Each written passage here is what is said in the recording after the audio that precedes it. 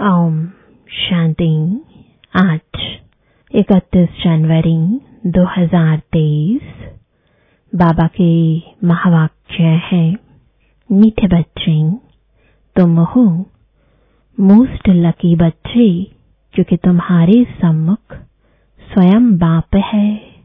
वह तुम्हें सुना रहे हैं। प्रश्न है, भक्ति मार्ग का कौन सा संस्कार अभी तुम बच्चों में नहीं हो सकता, क्यों? उत्तर, भक्ति मार्ग में जिस भी देवी या देवता के पास जाएंगे उससे कुछ न कुछ मांगते ही रहेंगे।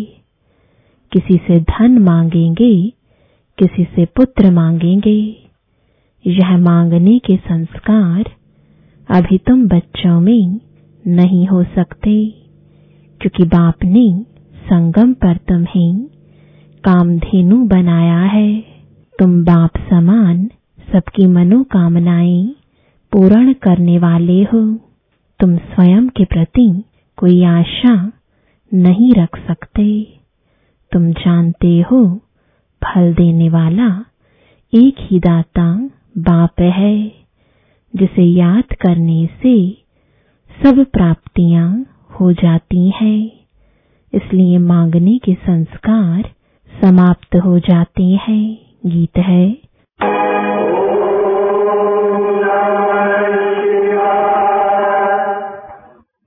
तुमात सहायक स्वामी सखा, तुम ही सबके रखवारे हो।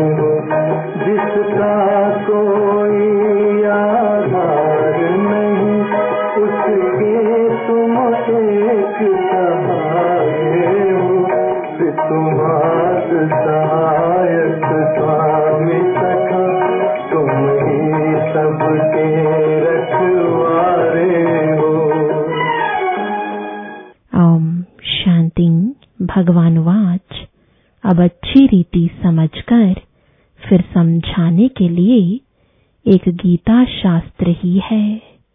शास्त्र तो बनाया है मनुष्यों ने, परंतु राजयोग मनुष्य नहीं सिखाते। बाप कहते हैं, मैंने ही 5000 वर्ष पहले भी तुम भारतवासी सिकिलदे बच्चों को राजयोग सिखाया था। सिकिलदे का अर्थ तो समझाया है कि तुम ही पूरे 84 जन्म लेकर फिर आए मिले हो। 5000 वर्ष पहले भी तुम मिले थे और तुम आकर ब्रह्मामुख वंशावली अर्थात ब्राह्मण ब्राह्मणी बने थे। बाप डायरेक्ट बोलते हैं, वह गीता पाठी आदि यह बातें नहीं करेंगे। बाप डायरेक्ट समझाकर गए थे, फिर भक्ति मार्ग से शास्त्र बनाते हैं। अब ड्रामा पूरा होता है। फिर बाप आया है, कहते हैं बच्चों को, कौन से बच्चे? कहते हैं खास तुम और आम सारी दुनिया। तुम अभी सम्मुख हो। तुमको बैठ बाबा ने अपना परिचय दिया है। यह राजयोग तुमको और कोई सिखला ना सके।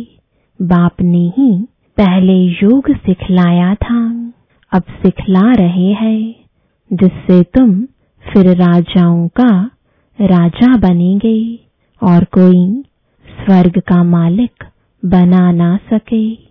मैं तुम्हारा बाप आया हूँ फिर से तुमको राजयोग सिखलाने। अच्छा, अब बाबा तुमको झाड़ पर समझाते हैं। यह समझानी भी बहुत जरूरी है। इनको कल्प वृक्ष कहा जाता है। बाप कहते हैं, यह मनुष्य सृष्टि रूपी झाड़ कल्प वृक्ष है। वह गीता सुनाने वाले कहेंगे, भगवान ने यह कहा था, और तुम कहेंगे भगवान कह रहा है। यह है मनुष्य सृष्टि का झाड़। इसमें कोई फल फ्रूट आम आदि नहीं है। उस फल फ्रूट का झाड़ जो होता है उनका बीज नीचे झाड़ ऊपर में होता है। इनका बीज ऊपर और झाड़ नीचे है। कहते भी है ईश्वर ने हमको पैदा किया है, अर्थात बाप ने बच्चे दिए हैं, बाप ने धन दिया है।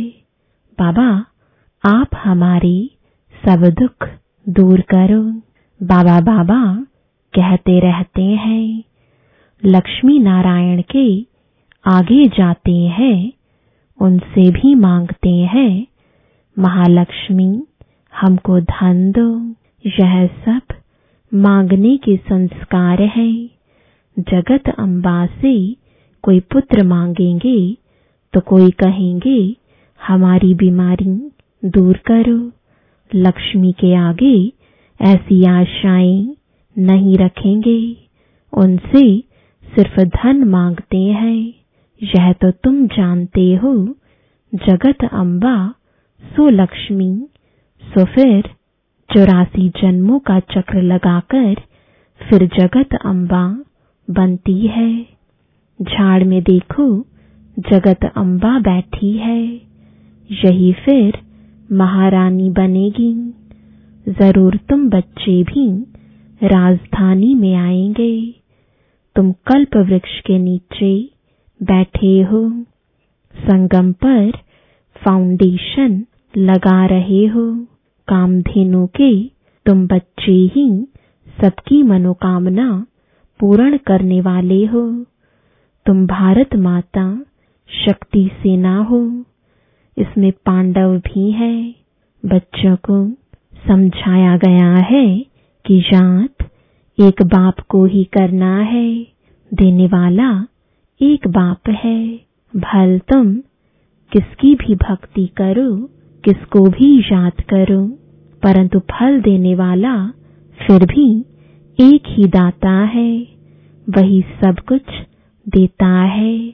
भक्ति मार्ग में तुम श्री नारायण की, श्री कृष्ण की पूजा करते हो।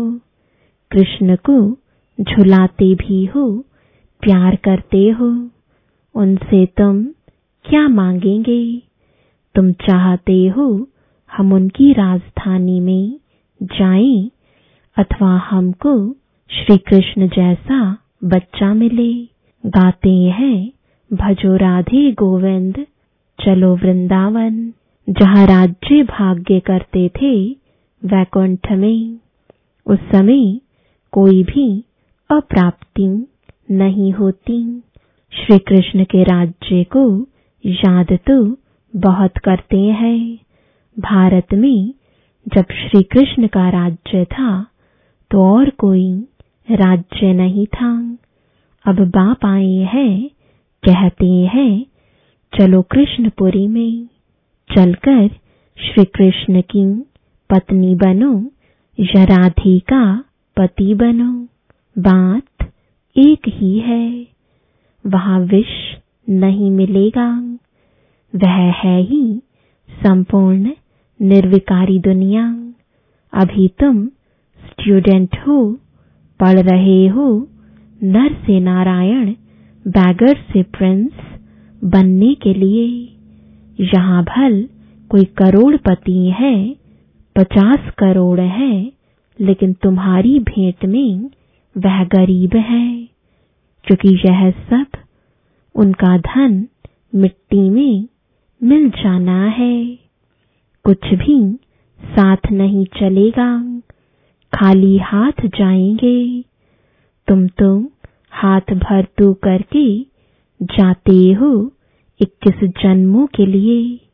अभी तुम राजयोग सीख रहे हो, फिर सतयुग में आकर राज्य करेंगे।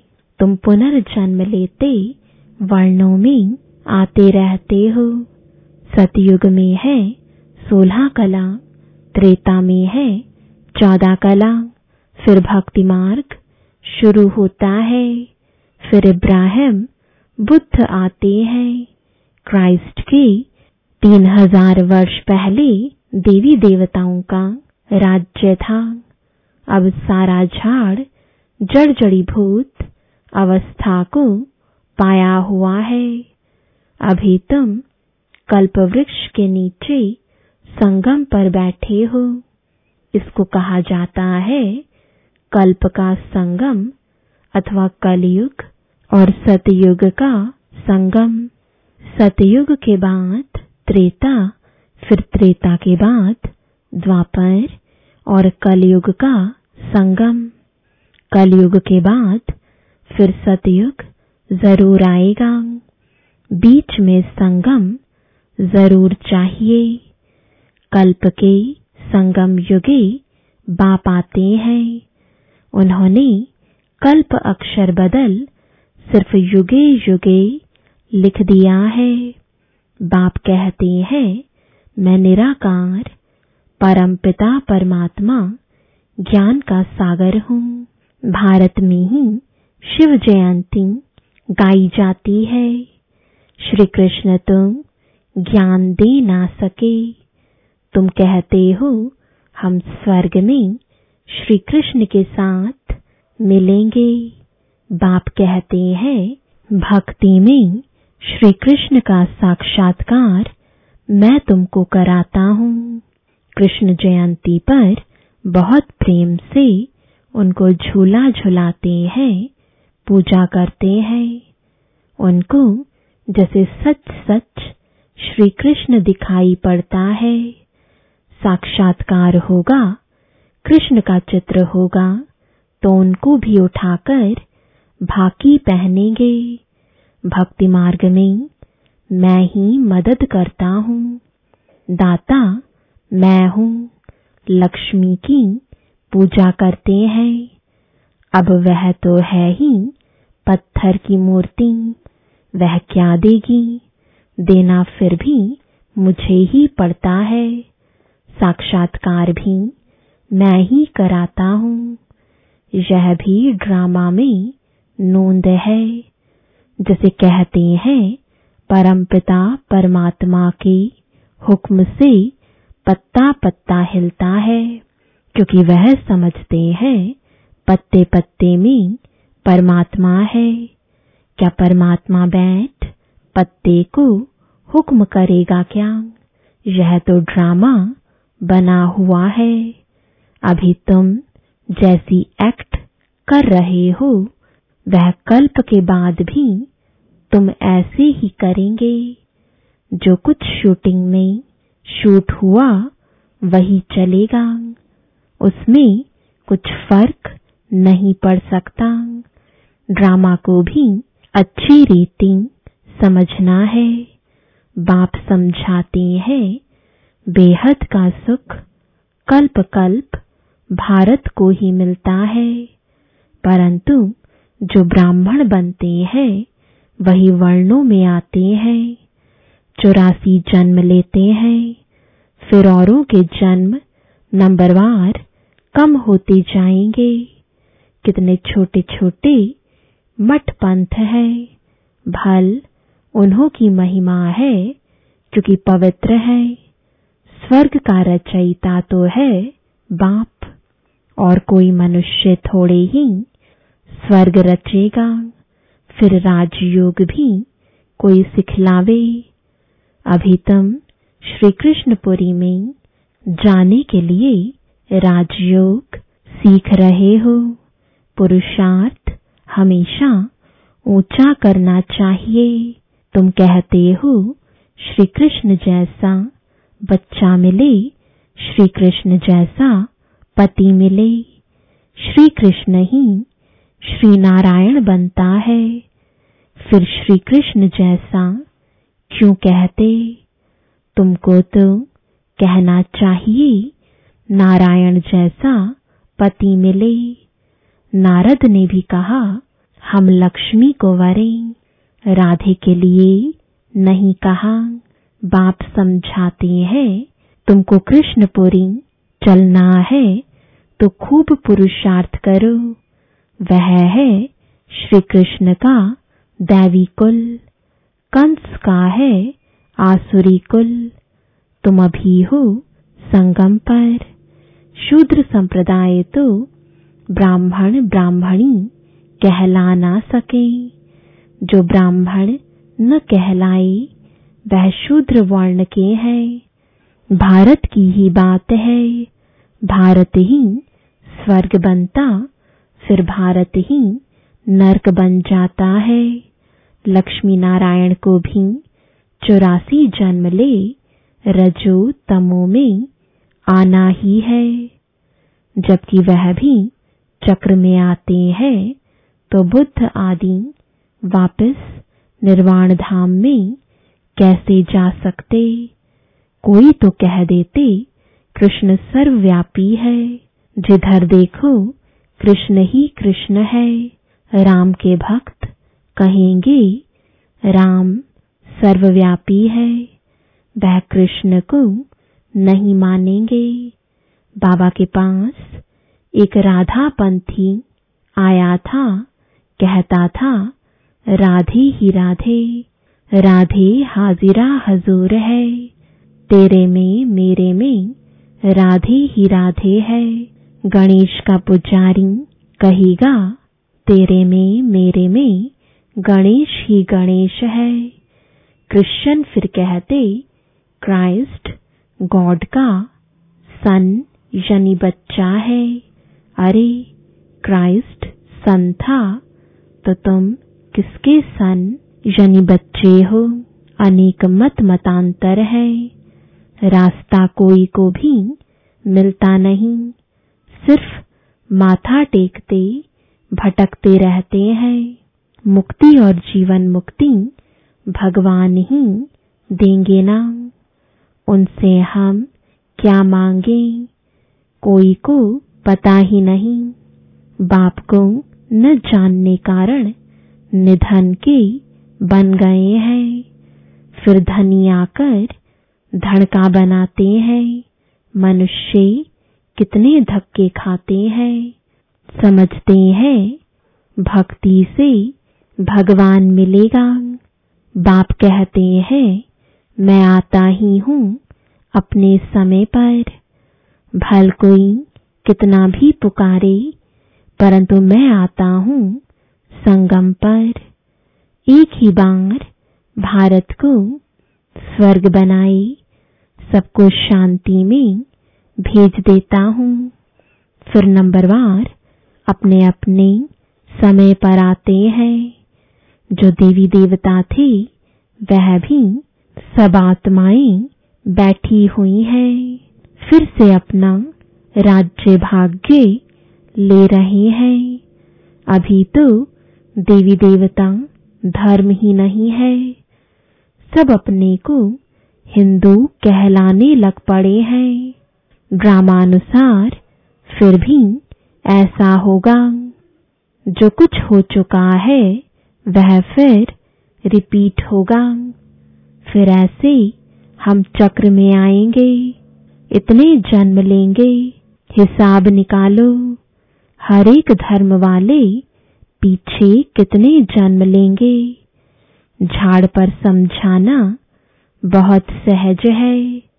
आप ही मनुष्यों को टच होगा कि कोई की प्रेरणा से यह विनाश ज्वाला की तैयारी हो रही है। यूरोपवासी यादव बॉम्ब्स बनाते हैं, वह भी कहते हैं हमको कोई प्रेरणा देने वाला है। हम जानते हैं इससे हम अपने ही कुल का विनाश करते हैं। न चाहते हुए भी यह मौत का सामान बनाते हैं। धीरे धीरे प्रभाव पड़ेगा, धीरे धीरे झाड़ बढ़ता है ना।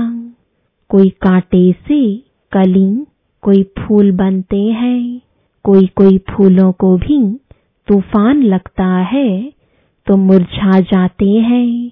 बाबा ने कल्प कल्प कहा था आश्चर्यवत सुनंती कथंती। अब फिर बाबा खुद कह रहे हैं हमारे पास आवंती ब्रह्मा कुमार कुमारी बनंती कथंती फिर भी अहो मम्माया अच्छे अच्छे बच्चों को खावंती यानी खा गई। आगे चलकर देखना कैसे अच्छे अच्छे बच्चे भी खत्म हो जाते हैं। जो पास्ट हो गया सो फिर अब प्रेजेंट में बाप समझाते हैं। फिर भक्ति मार्ग में शास्त्र बनाएंगे। यह ड्रामा ऐसा बना हुआ है। अब बाप आकर ब्रह्मा द्वारा सभी वेदों शास्त्रों का सार समझा रहे हैं। जो धर्म स्थापन करते हैं उनके नाम पर ही शास्त्र बनाते हैं। उनको धर्म शास्त्र कहा जाता है। देवी देवता धर्म का शास्त्र एक ही गीता है। हर एक धर्म का एक शास्त्र होना चाहिए। श्रीमद् भगवत गीता ठीक है, भगवान वाच है। भगवान ने आदि सनातन देवी देवता धर्म की स्थापना की। यह है सबसे प्राचीन धर्म। हर एक धर्म का अपना अपना शास्त्र है और पढ़ते रहते हैं। अभी तुम देवता बनते हो, लेकिन तुमको शास्त्र पढ़ने की दरकार नहीं।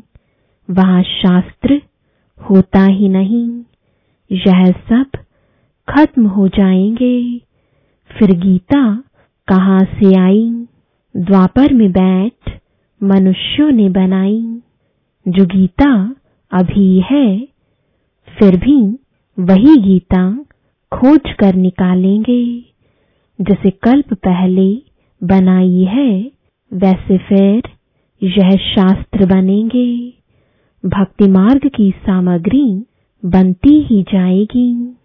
बाप समझाते हैं, सिकिलदे बच्चे मुझ बाप की श्रीमत पर चल श्रेष्ठ बनो। तुम अभी संगम युग पर राजयोग सीख रहे हो, जबकि कलयुग को सतयुग बनाना है। उन्होंने कल्प की आयु लंबी बताई, सभी को घोर अंधियारे में डाल दिया है। मनुष्य तो मूंझे हुए हैं। ड्रामानुसार तुम बच्चों को ही बेहद के बाप से वर्षा लेना है। बाबा ने बहुत युक्तियां बताई हैं। सिर्फ बाबा को याद करो, चाट रखो। भोजन बनाने समय भी याद करो। भोजन बनाने समय पति बच्चा याद पड़ता है तो शिव बाबा क्यों नहीं पढ़ सकता? यह तुम्हारा काम है। बाबा बुद्धि की सीढ़ी देते हैं, फिर चढ़ो न चढ़ो यह है तुम्हारा काम। जितना याद करेंगे उतनी सीढ़ी चढ़ते जाएंगे, नहीं तो इतना सुख नहीं मिलेगा। अच्छा, मीठे मीठे सिकिलदे अर्थात 5000 वर्ष के बाद फिर आए मिले हुए बच्चों को नंबरवार पुरुषार्थ अनुसार माता पिता बाप दादा का याद प्यार और गुड मॉर्निंग। मीठे मीठे रूहानी बाप का रूहानी बच्चों को नमस्ते।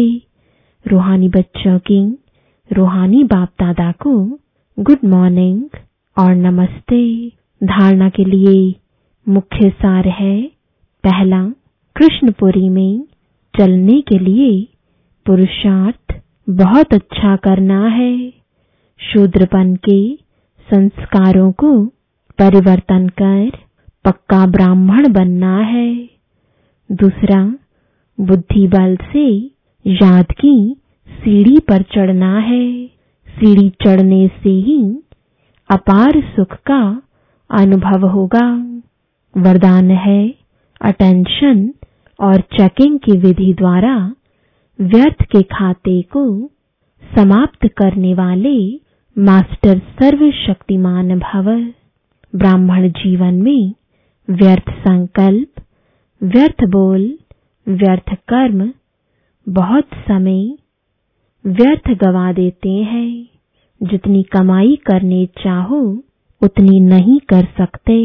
व्यर्थ का खाता समर्थ बनने नहीं देता। इसलिए सदा स्मृति में रहो कि मैं मास्टर सर्वशक्तिमान हूँ। शक्ति है तो जो चाहे वो कर सकते हैं। सिर्फ बार बार अटेंशन दो। जैसे क्लास के समय व अमृत वेले की याद के समय अटेंशन देते हो, ऐसे बीच बीच में भी अटेंशन और चेकिंग की विधि अपना लो तो व्यर्थ का खाता समाप्त हो जाएगा। स्लोगन: राजऋषि बनना है तो ब्राह्मण आत्माओं की दुआओं से अपनी स्थिति को निर्विघ्न बनाओ। ओम शांति।